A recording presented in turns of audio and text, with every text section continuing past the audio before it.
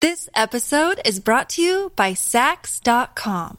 At Saks.com, it's easy to find your new vibe. Dive into the Western trend with gold cowboy boots from Staud, or go full 90s throwback with platforms from Prada. You can shop for everything on your agenda, whether it's a breezy Zimmermann dress for a garden party or a bright Chloe blazer for brunch. Find inspiration for your new vibe every day at Saks.com. This episode is brought to you by Shopify. Do you have a point of sale system you can trust, or is it a real POS?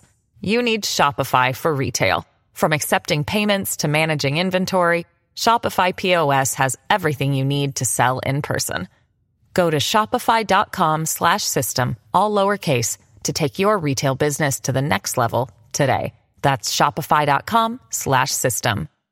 Hello, everybody. This is Marshall Poe. I'm the editor of the New Books Network. NBN listeners like to read books and buy them. So we thought we'd tell you that right now, our friends at Princeton University Press are having a remarkable site-wide sale. You can get 50% off books, including ebooks and audiobooks, with the code 50, F-I-F-T-Y, at checkout until May 31. You can save some real money on Princeton University Press books. I encourage you to go there and check it out.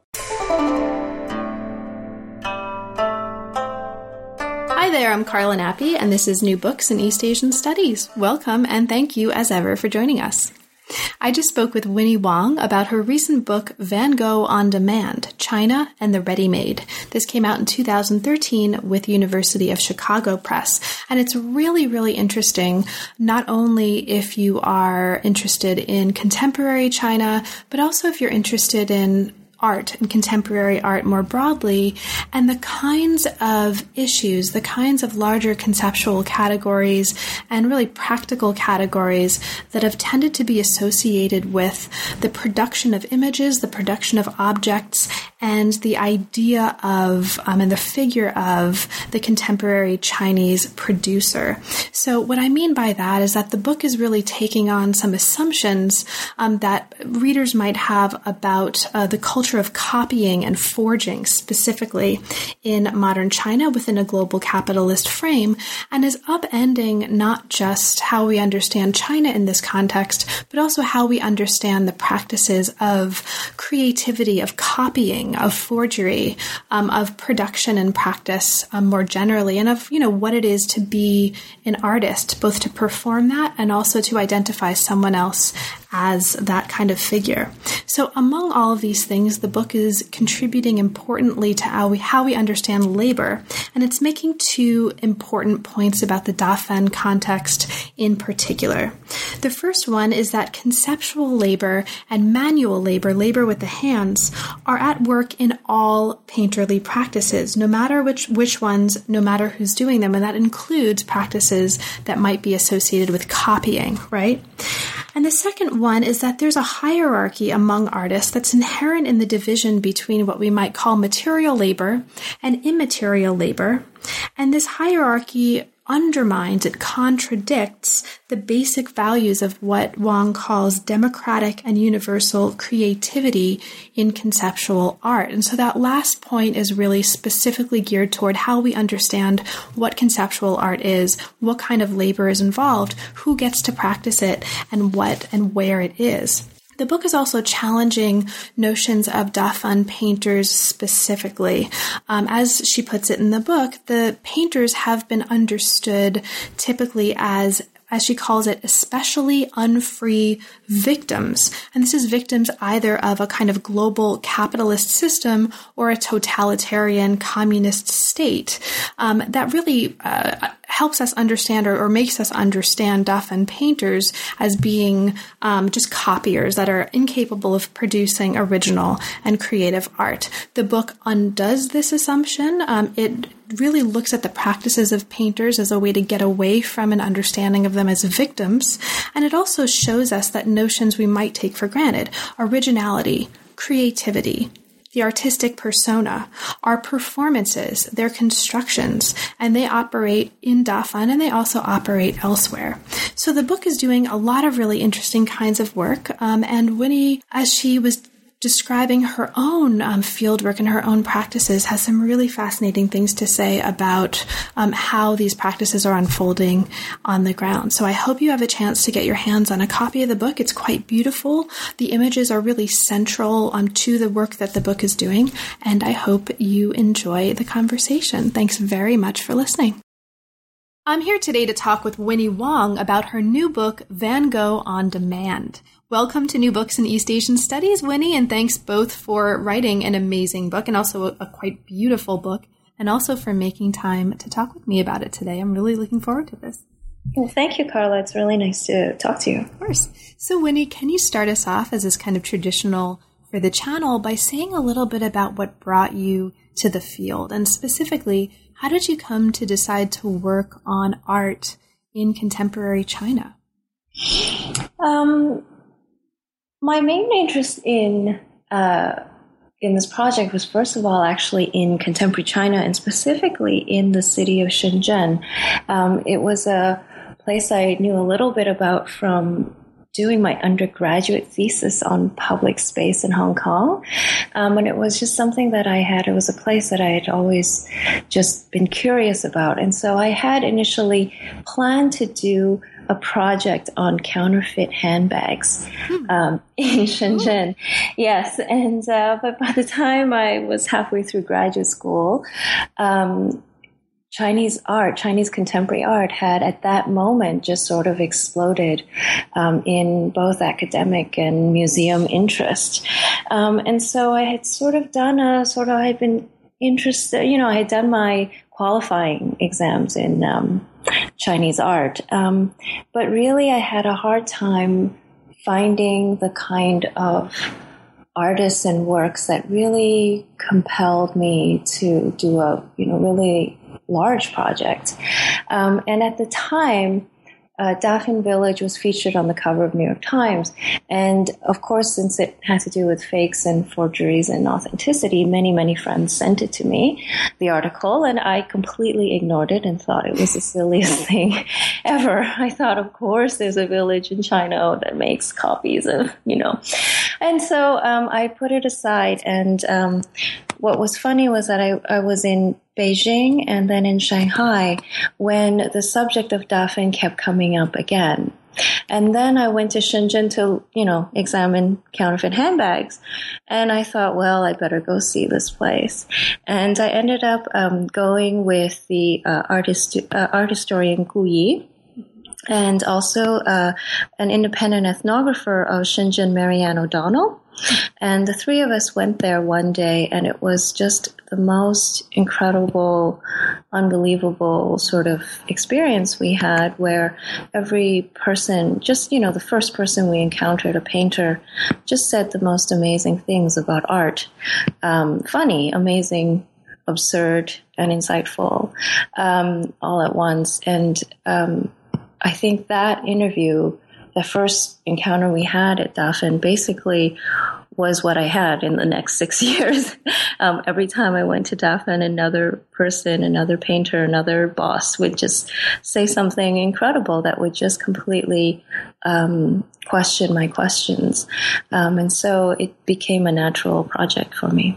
Wow. And we'll hear a lot more about this, I'm sure, in the hour to come, but the research for the book actually includes the fruit of many of these conversations. And so you described the fieldwork early in the book that undergirded this study, as it included artist interviews, studio visits, participant observation alongside a range of different kinds of people. So local officials, bosses, interpreters, foreign artists, buyers, traders, and you also describe, and we'll get to this later on in the conversation, the experience of learning how to be a painter in this context. So there's lots of really cool conversations that you bring us into. So the study started out as a doctoral project. That's right? So can you talk about that transition for us? Were there any kind of major transformations or changes in the way either you were structuring the project, you were conceptualizing the project, or really any major elements of the transition from dissertation to book that stand out for you as particularly notable? It was actually very simple in my case. The dissertation ended up having a much longer historical scope. Because it became obvious as soon as I began that the history of Chinese export painting is a history of this region, or at least it's been in this region for 200 years. And so my dissertation actually began in the 18th century and went right up to 2010. What I decided to do with the book was to separate the historical project from the contemporary project, not just because the contemporary project was sort of a piece and because it involved sort of a method of working with living artists and international artists and adopting a certain kind of ethnographic mode, but also because the history itself has a huge gap between about 1850 and 1950. And in the dissertation, I dealt with that with very, very little sort of a scant bits of guesses and evidence of, say, every decade from 1850 to 1950, what I thought might have happened. But really, I would find that a really, really difficult task to cover. And so, in essence, what I did with the dissertation was separate it into two books, one which is the post-Mao period and one which is the second project that I'm working on, which ends in 1850. So that was a very sort of simple organizational and methodological sort of refinement, I guess, I made from the dissertation to the book. And the second main thing I really did with the book was basically just spend a lot of time working on the tone of the writing. I wanted very much to engage with a number of audiences with this project, and I also wanted very much to express a certain kind of empathy, but also irony and humor with the ethnographic material. And so it became very much a challenge to write it so that the positions would be, I don't know how to say, understandable. Mm-hmm. I wanted very much not to make fun of these painters. On the other hand, I wanted to highlight the irony with which they were approaching their own lives. Great. Thank you so much. So we've been talking about this village, this area, Dafan, and this is something that really is at the basic stratum upon which the book is built. So let's get this straight right at the beginning for listeners who aren't familiar with this. And this is maybe a way to bring us into really the heart and the body of the book itself. Mm-hmm. So the book opens on a 2004 copying competition in this village of Dafan, China. So to get us started, what is this village, right? I mean, where is this? What do we need to know basically about Dafan as a place to be able to then move to understanding copying as a practice and a process in that place? So what's interesting about Dafan is that it is in many ways not unique at all, and in many ways made to be unique. So Dafan Village is actually properly called now a neighborhood committee, overseen by the Buji Street Level Office, which is in Longgang District, just outside what was once the Special Economic Zone of Shenzhen. And so it is a place which is very much like all of the villages in Shenzhen, which became the present-day city of Shenzhen, and which today we call urban villages or urbanized villages. And this is, a particularly complicated history. But what we need to know is that there were original villagers who became landlords, who accepted foreign direct investment, created a corporation, and that many, many migrant workers live and work in what was the former village. We need to also know that there was a lot of Hong Kong-based and foreign access to the place, and because of its proximity to Hong Kong. But so the the position of Dafan is important here because it is just outside the one of the major checkpoints of what we call the second line or the internal boundary of the city of Shenzhen. It is a place that was affordable for workers, for migrant workers, and it was a place that was also accessible to Hong Kong and foreign traders. So that's its sort of particular kind of history, not unlike many urban villages in Shenzhen at different points of its history. But maybe I could just say that what made Dafan unique, and also, what Dafan produces, these oil paintings for the Western market, are in no way unique, not unique to China, not unique to Dafan, not unique to Shenzhen. I found it in many places in the world, including New Jersey and Naples, Italy. But what does make Dafan unique and so visible was that it was made the first model cultural industry of China in 2004, and thereafter just got a lot of press and propaganda attention. And one of the really wonderful things about the book, and this is, I think, true throughout all of the chapters, is it really takes these ideas that many readers probably, I certainly did, come to the book taking for granted. The idea of uniqueness itself, the idea of originality, the idea of individuality, the idea of copying. And it really upends what we think we understand when we understand these notions, and it makes the story of the locality of these notions, local emergence and complexity of them, really, really beautifully interesting and really, really inspiring, I think. So one of the notions that you are very much calling into question here is the notion of copying itself.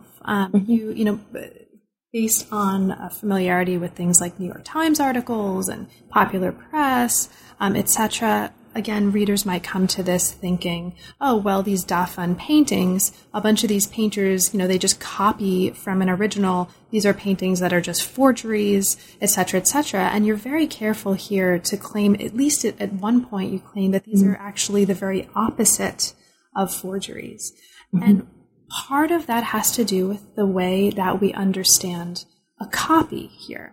So to lay that groundwork for us to build on as we get into subsequent chapters, can you open up for us this idea of the gao, or the copy? What is a copy in this context, and how does it shape the notion of what copying as a practice becomes for these painters? Yes, I trying to explain why I've come to argue really that what Dafan painters do is not copying. By really, I guess by looking at their practice. And I think it was very surprising to me that when my Van Gogh teacher taught me to paint a few sunflowers, that his main instruction was to not look at the gao. So, and rather that if I kept looking at the gao, meaning the model from which I thought I was copying, I would not produce a good painting. And this was the instruction he gave me repeatedly, and that his own teacher would come in every day to give me as well. And that was sort of my first clue that there was something fundamentally, not just theoretically different, but that in practice that was very, very different from what our expectations were. So I use the concept of the gao because it has a particular kind of circulation within the practices of Dafan painters. And a gao, as we know in Chinese, really just means a draft or something from which you are looking at or working from. We use it in literature just to mean a manuscript copy. But I think it's interesting how the function of the gao is a lot like the function of a manuscript copy in early copyright law. And so part of my interest was to draw our focus on the circulation of existing sources rather than on the question of that there is an existing source at all. So, in theoretical terms, it's hard to say that any work of art is not derived from some source or another.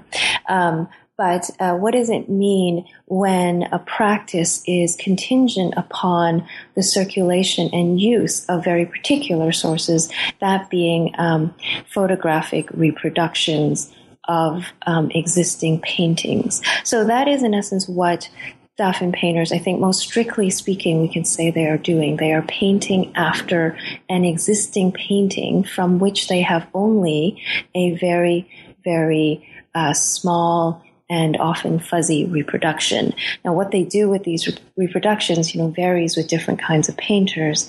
But that is, I think, the fairest way we can, and just the clearest way we can put what they are doing without the cultural and historical and value judgments of words like originality and copying and creativity. Does that help a bit? Oh, that's great. Thank you.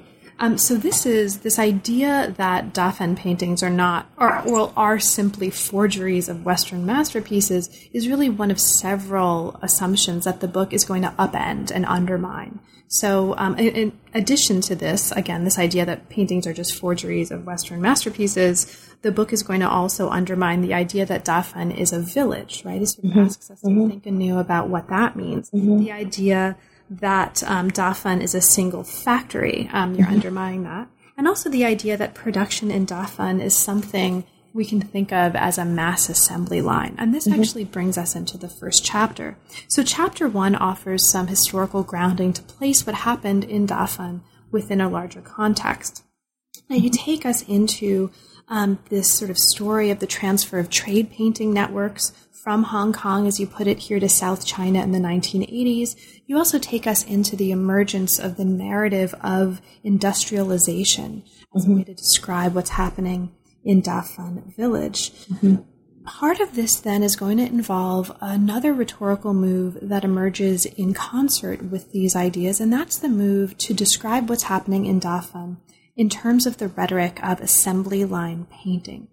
Now, this becomes really important for us to understand not just what's happening in Dafen, but also the contributions that your book is making to, more broadly, how we understand and talk about labor, labor practices. So could you bring us into what you think is the most important parts of this first chapter by maybe getting us started in talking about what is so pervasive about this assembly line rhetoric, and how do the practices that you observed and took part in Dafen undermine that assembly line rhetoric?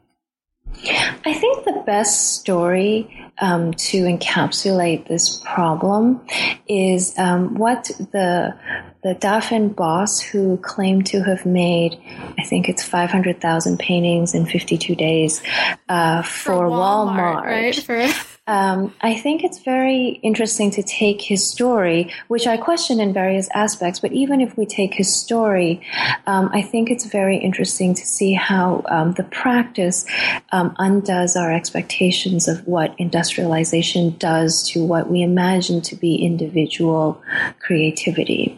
So he claims that the reason he had to invent the assembly line in order to meet this massive order from Walmart was that if normally what would happen in Dafen, and orders of this size were at the time not it was not the first time, not so unprecedented.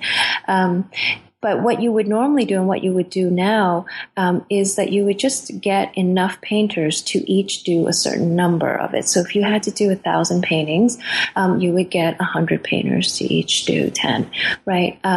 Or whatever number that you would do in time.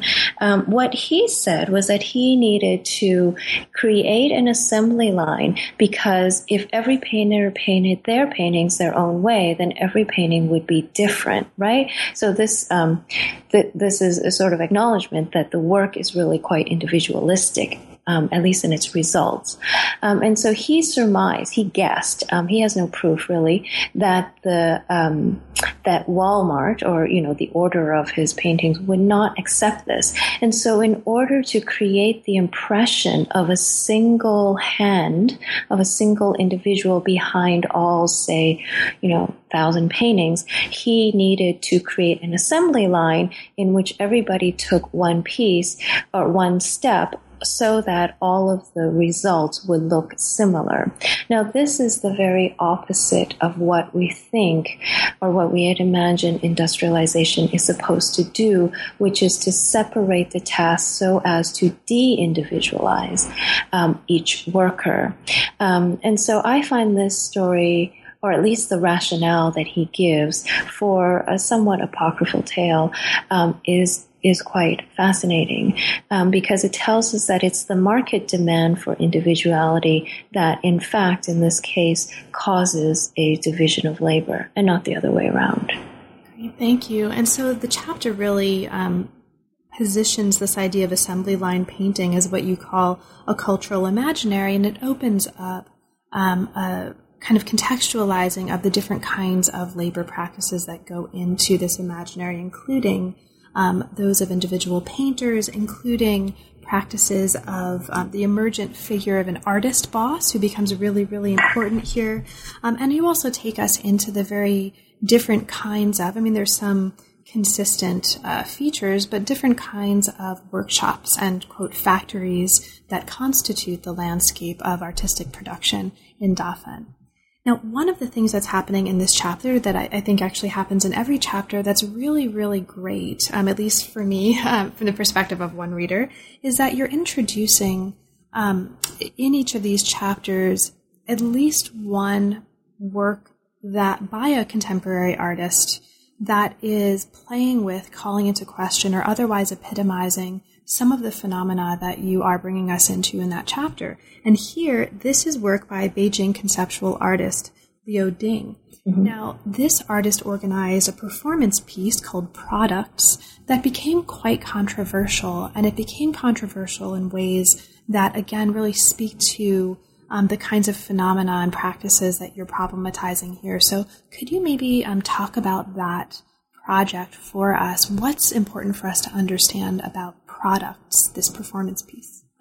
Okay, so on the one hand, the Walmart story is meant to tell us that Dafen Village does not exist in a kind of pre-industrial state, and that we shouldn't try to understand contemporary China as a sort of backwards, sort of trying to catch up with a history of European industrialization.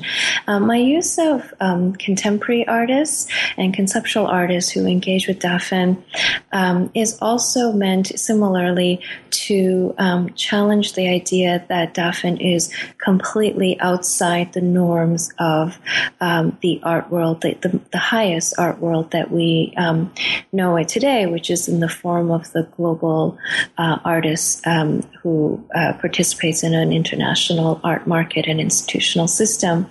So Liu Ding is a wonderful example, I think, of how ignoring this sort of simultaneity of Dafen with high art and with contemporary art skews the politics of controversies, shall we say.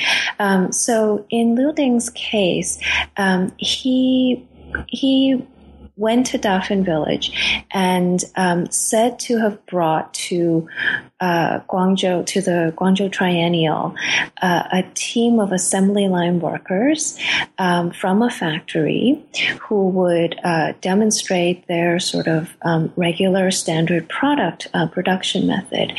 And what I found was that it wasn't really a factory, it was a network of artists, and the painters who participated had never actually worked together before. They were friends who wanted to go on an outing, actually. They thought of it as a public art kind of exchange, cultural exchange, artist exchange kind of event. Neither had any one of them before worked on an assembly line of such a number of painters, such a large number of painters, and none of them had actually worked together on that particular painting before. Okay. Nevertheless, they were able to kind of half demonstrate, quite poorly actually, what the process could have been imagined to have been by the artist.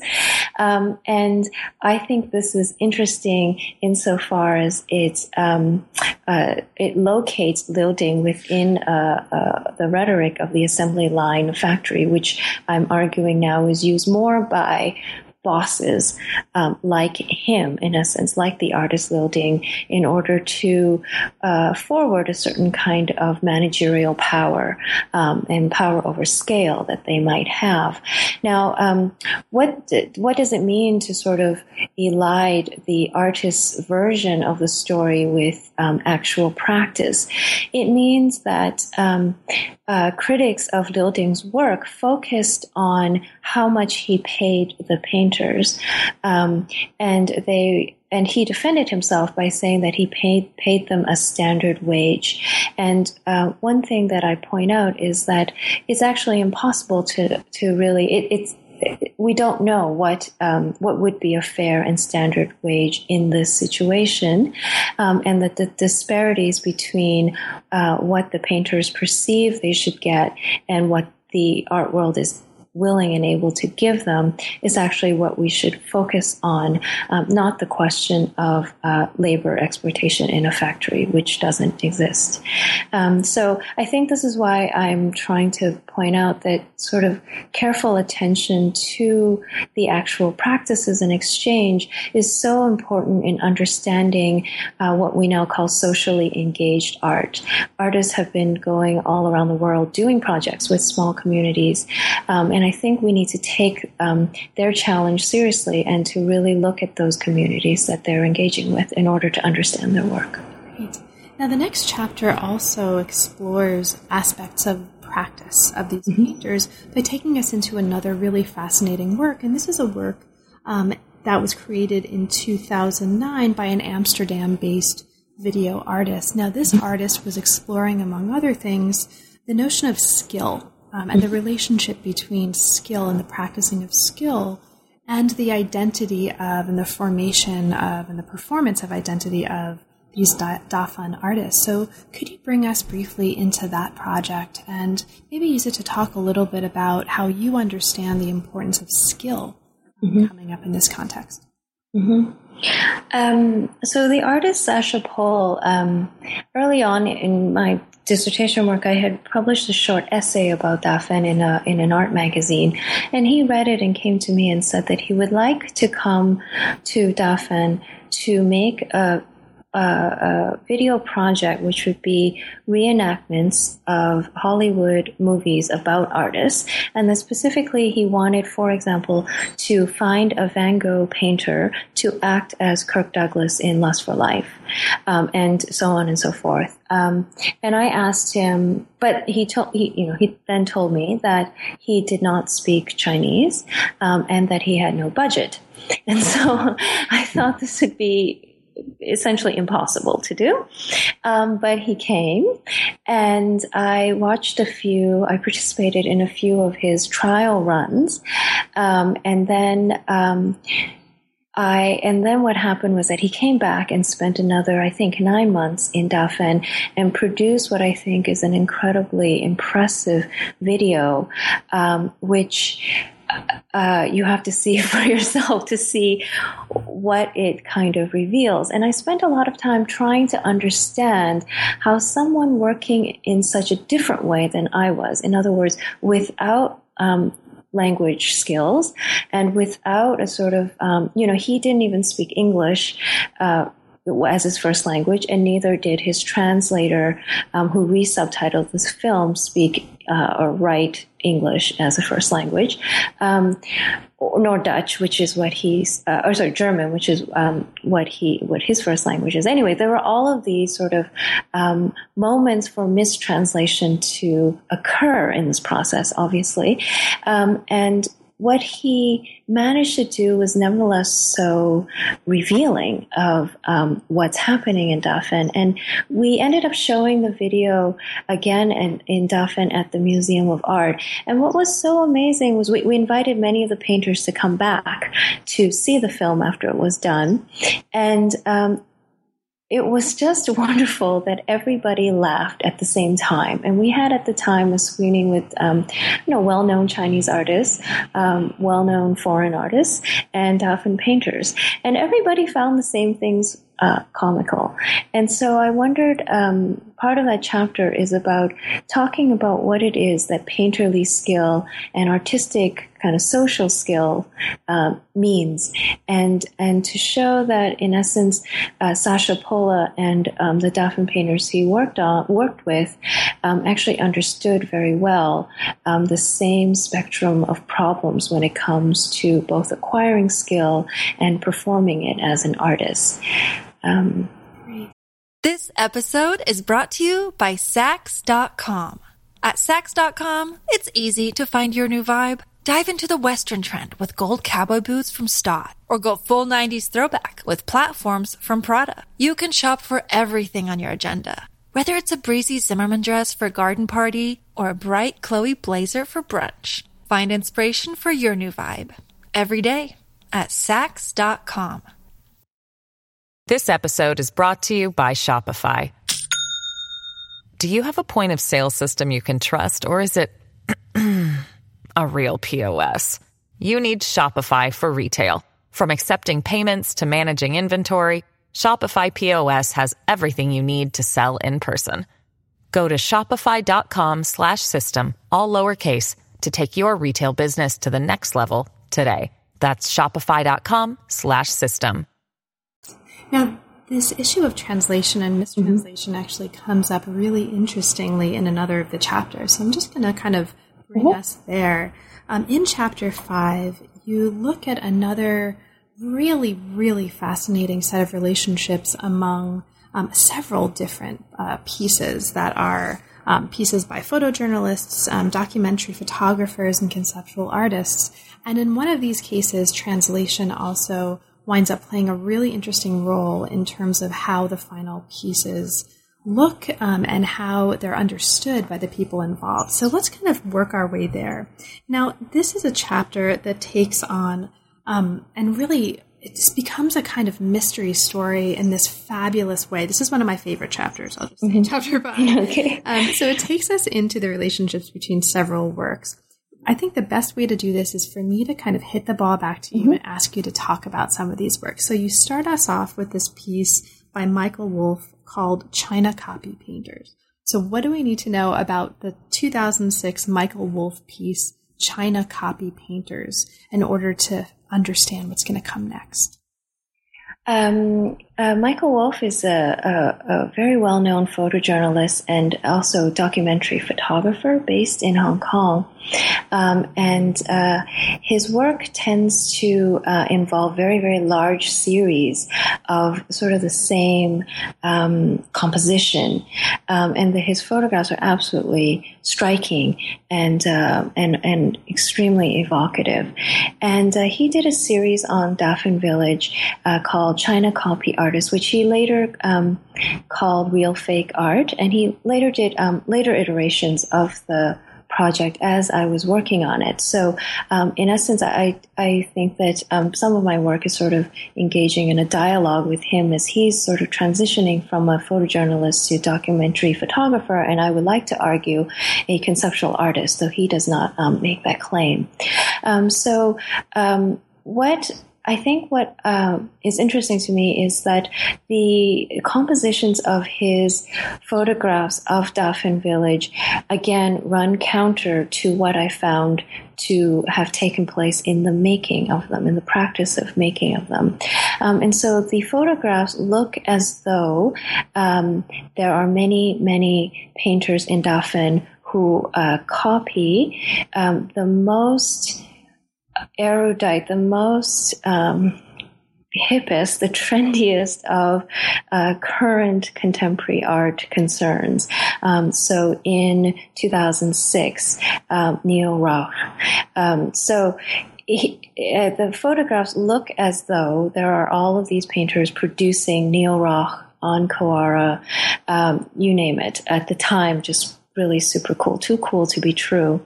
And what I found was that the photographs are largely staged, and they are, not only are they staged, the paintings in them were chosen by the photographer, Michael Wolff, and that he commissioned each one of them, and that every one of them was, I mean, not everyone, but the vast majority were painted by a single painter who comes to eventually figure quite centrally in my research and in the work of many other conceptual artists who came to Dafen. So my interest in Michael Wolff's work, again, like all the other conceptual artists, is in showing how what the artist is sort of forwarding as a sort of image of Dafen is quite different from the practice there, and what that difference actually tells us, in this case, about the function, the difference between documentary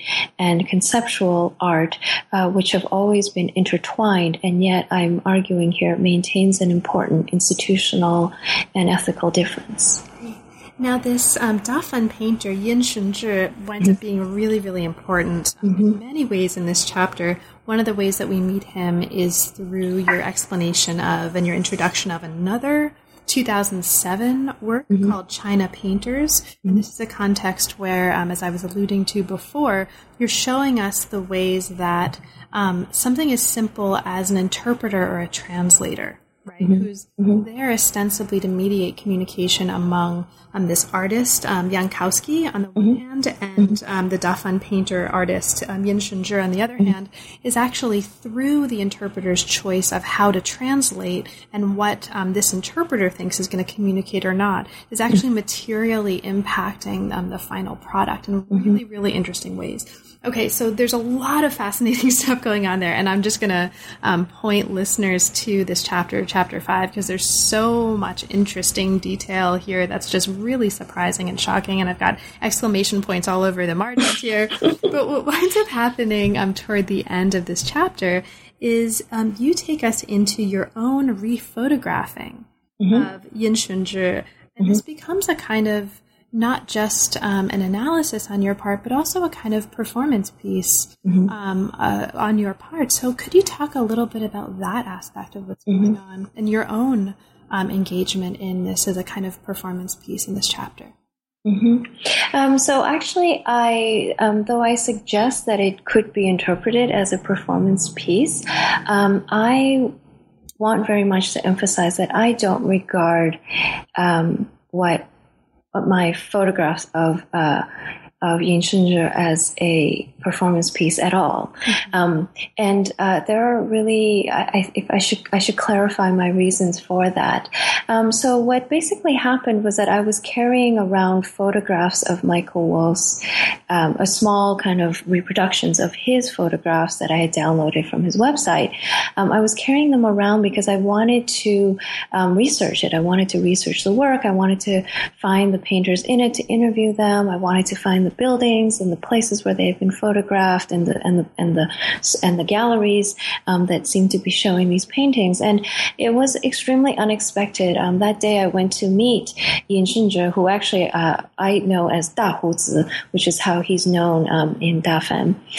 So I happened to go to meet Da Huzi that day for a completely other reason, which was to interview him about Christian Yankowski's 2007 project. But as soon as I met him, I recognized him from a photograph by Michael Wolff, and it's incredibly serendipitous, or rather maybe it shows how small social networks among artists are. He was the one who said to me, but I painted all of these paintings in these photographs. And so this is how I came to understand, very serendipitously, another version of Michael Wolff's photographs. So that was I didn't believe him at first, of course. And so I interviewed him, and then he said, I'll show you where all of these buildings were taken.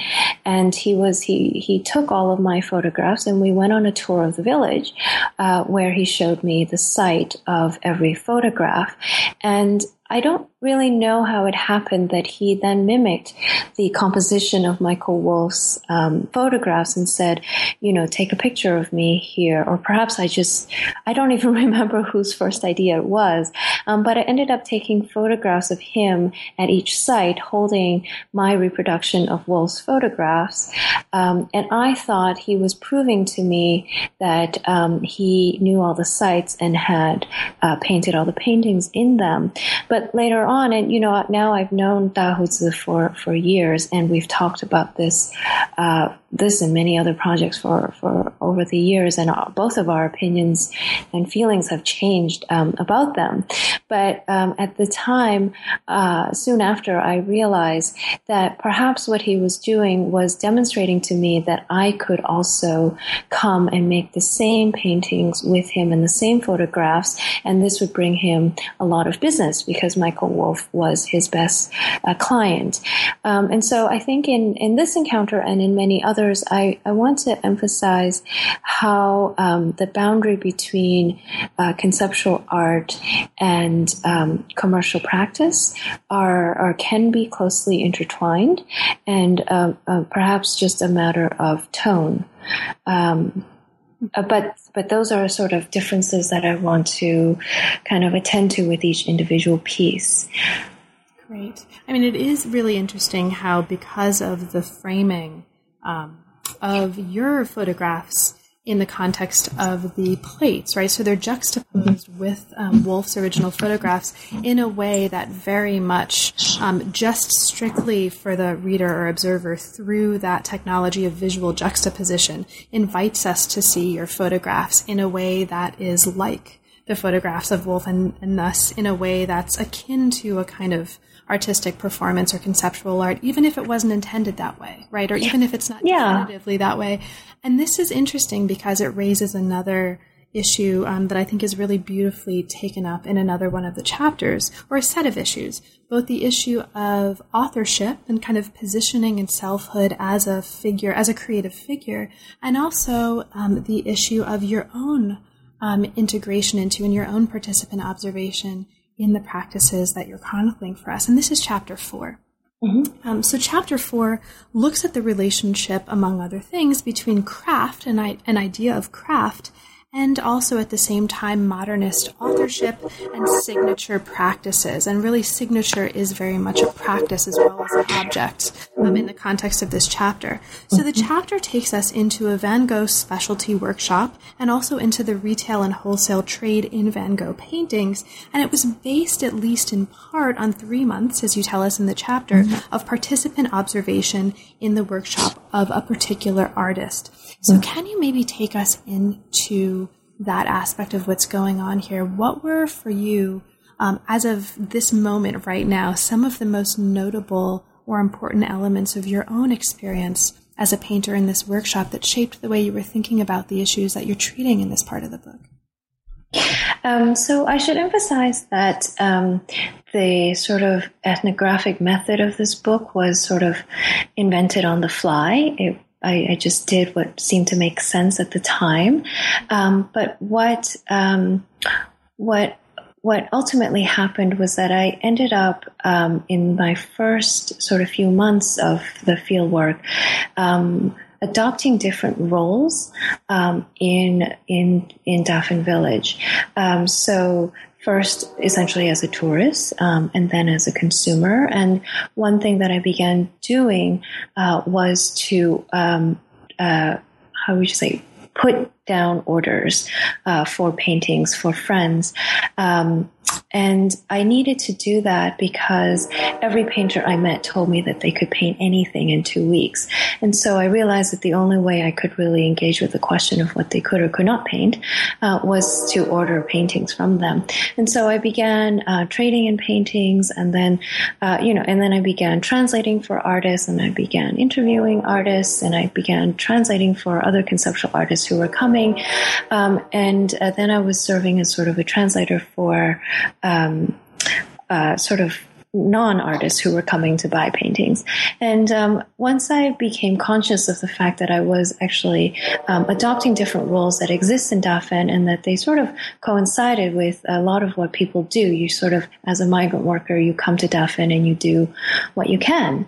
And you learn different aspects of the trade and you try to kind of move fluidly between potential kind of avenues of work. I realized that if I was going to do this as a researcher, I needed to be a little bit more comprehensive in all the roles I was adopting. And so I figured that I would I would apprentice myself as a migrant worker would. And so when a migrant worker arrives at Dafen, they usually start out at the working in the trade specialty, which is the easiest to produce and the cheapest. So the easiest paintings and the cheapest paintings in Dafen are Van Gogh paintings. So I thought I would start there, and I had hoped that I would move all the way up, but obviously ran out of time. So I asked a Van Gogh painter whom I already knew at the time and had spent quite a few hours and over several months interviewing, that I asked him to be my teacher. And he understood this to be a form of sort of research, a sort of play, but a sort of work. And he allowed me to come in every 2 days and ostensibly apprentice, although our relationship was always sort of, in a way, negotiated between my research and my work. So, for example, he explained to me that to be a proper Van Gogh painter, one must learn 5 major Van Gogh works: Self-Portrait, Starry Night, Sunflowers, Irises, and the bar scene, the night cafe. And I only did 2 before I asked him if I could paint some other things, because I wanted to see how he engaged with Van Gogh that he had never seen nor painted, for example. So there were various ways in which we kind of played with my role there, and from which I learned a great deal just from sitting there and doing it, and hanging out with him and his family and his subletters and his teachers. But I also learned a lot from his engagement with me being there, and all the various friends from throughout the village who knew I was actually a researcher and not a migrant worker. They would come and joke about it and watch me paint and laugh at what I was doing.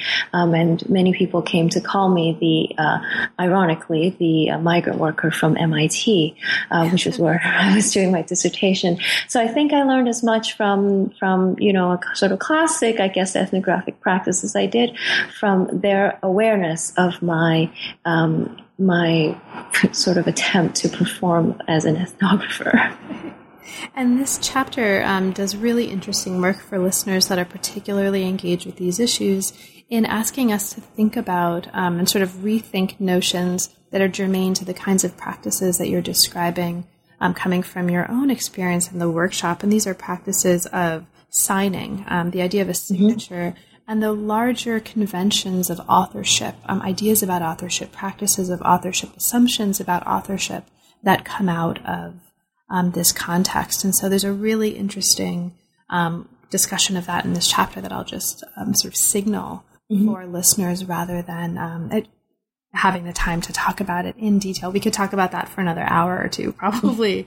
So you mentioned, though, and this is why I want to move on just a little bit, you mentioned a term that winds up becoming really, really important throughout the book, but that's really taken on centrally in Chapter 3, and this is the term migrant worker.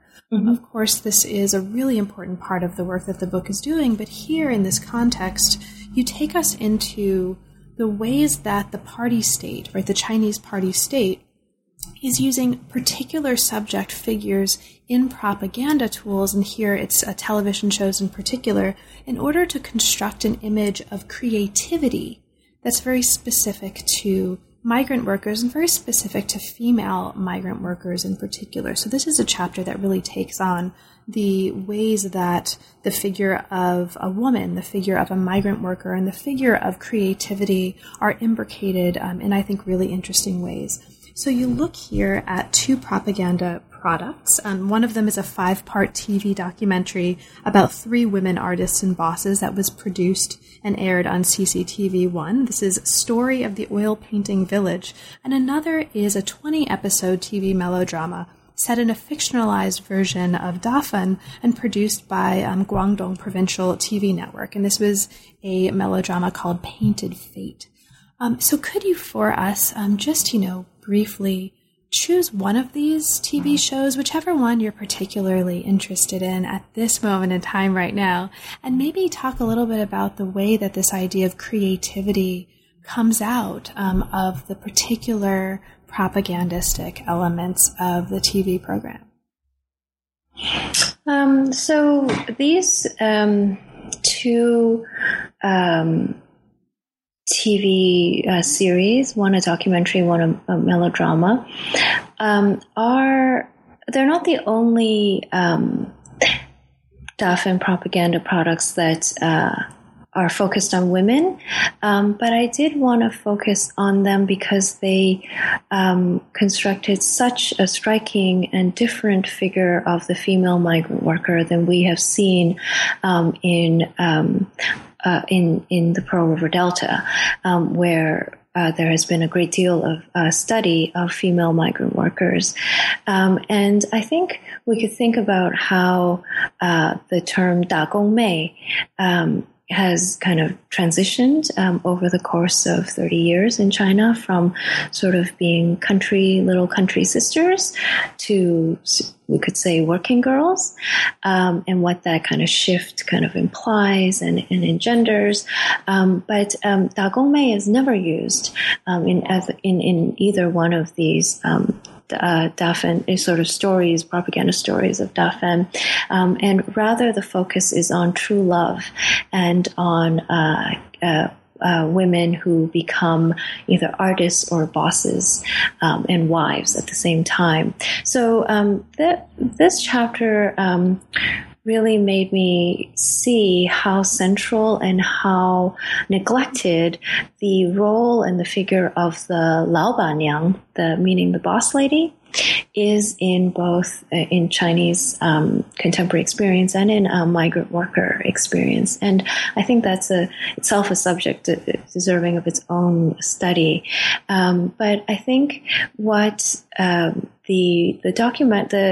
CCTV documentary on the story of Dafen begins with the story of a handicapped migrant worker. She only has, I think, one functional hand with only 2 fingers.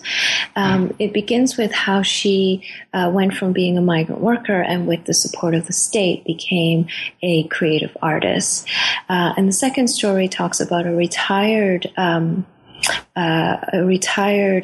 illustrator who comes to Dafen and realizes her dream of becoming a creative artist, again with the sponsorship of the state.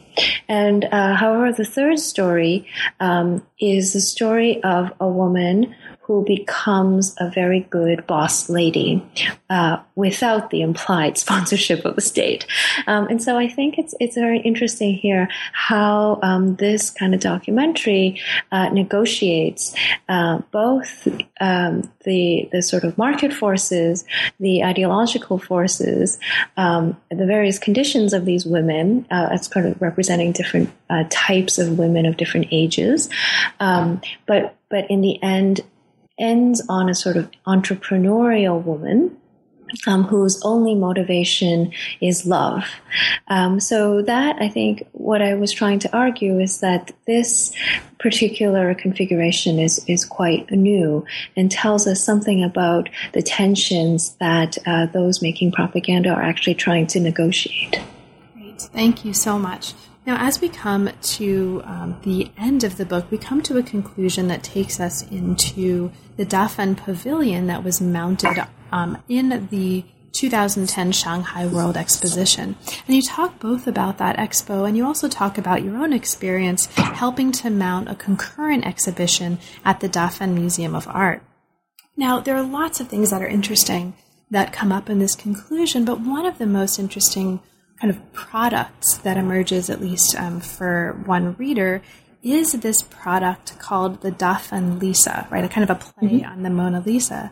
Now, you take us into this context where 500 Dafen painters were collectively producing this work that they didn't realize, right, ostensibly what they were producing at the time. But we have, again, in the close of the book, this image that kind of reflects the image we began with, right? A group of people sitting and making copies. This is where we started. This is also kind of where we end. So in order to kind of bring out what you take to be the most important elements of this for listeners, can you talk a little bit about this product, this project, and what you take to be some of the most important aspects of this project for embodying the points that you're making here at the end of the book?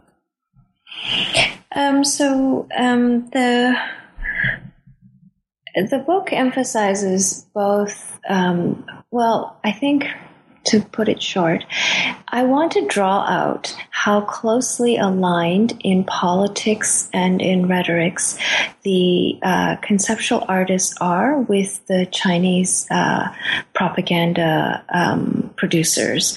And what I mean by that is that with the Dafen Lisa, I think we have an extremely similar kind of set of a very similar framework, namely that those sort of working with the state loosely, with sort of rough idea of what state ideology or what might be expected, come to Dafen and create some kind of project which both showcases them as people, they need to appear in it, right, and which emphasizes how they are merely assembly line copyists or forgers who can maybe together in positive senses produce a collective work, and in negative senses not. But this is a sort of a similar move by the curators of the Shanghai World Expo Pavilion. And I, in fact, believe that they were inspired by a Los Angeles-based artist who had been making, or continues to make large paintings in Dafen made up out of smaller pixels of a large image, and have been doing that since actually the beginning of my research. So they knew of this artist's work through our proposals to mount an exhibition at the Dafen Museum of Art. And so I do think they were inspired by this artist's proposal.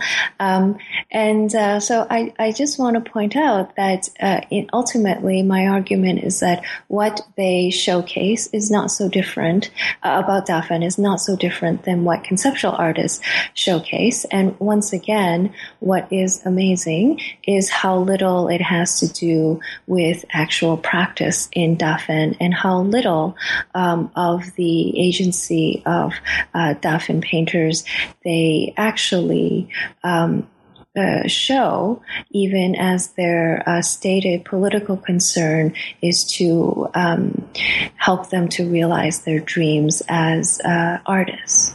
Right. And so one of the things that's happening with these artists is that, they're, if I'm recalling correctly, they're collected together in a park, and each one of these 500 painters is given an image that they're then charged with copying, right?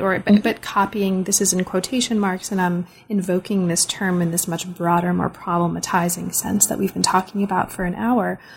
On the flip side of their painting, that again, they're sort of making with reference to this reference piece or this gal that they've been given, if we can call it a gal, on the flip side, they're signing it, which becomes important because of the work that previous chapters of the book have done to direct our attention to the importance of signature as a practice in various ways. And they're also indicating their secret dreams, as you put it in the back. And often, as you tell us at the end of this chapter, those secret dreams involve becoming recognized artists. And so this is, I think, a useful thing to keep in mind, also in the context of your own naming practices in the book, that, again, you state at the very beginning, but here we come back to at the very end. You mentioned to us very explicitly that almost all the painters and artists asked to be publicly named in your book. And so this relationship, I think,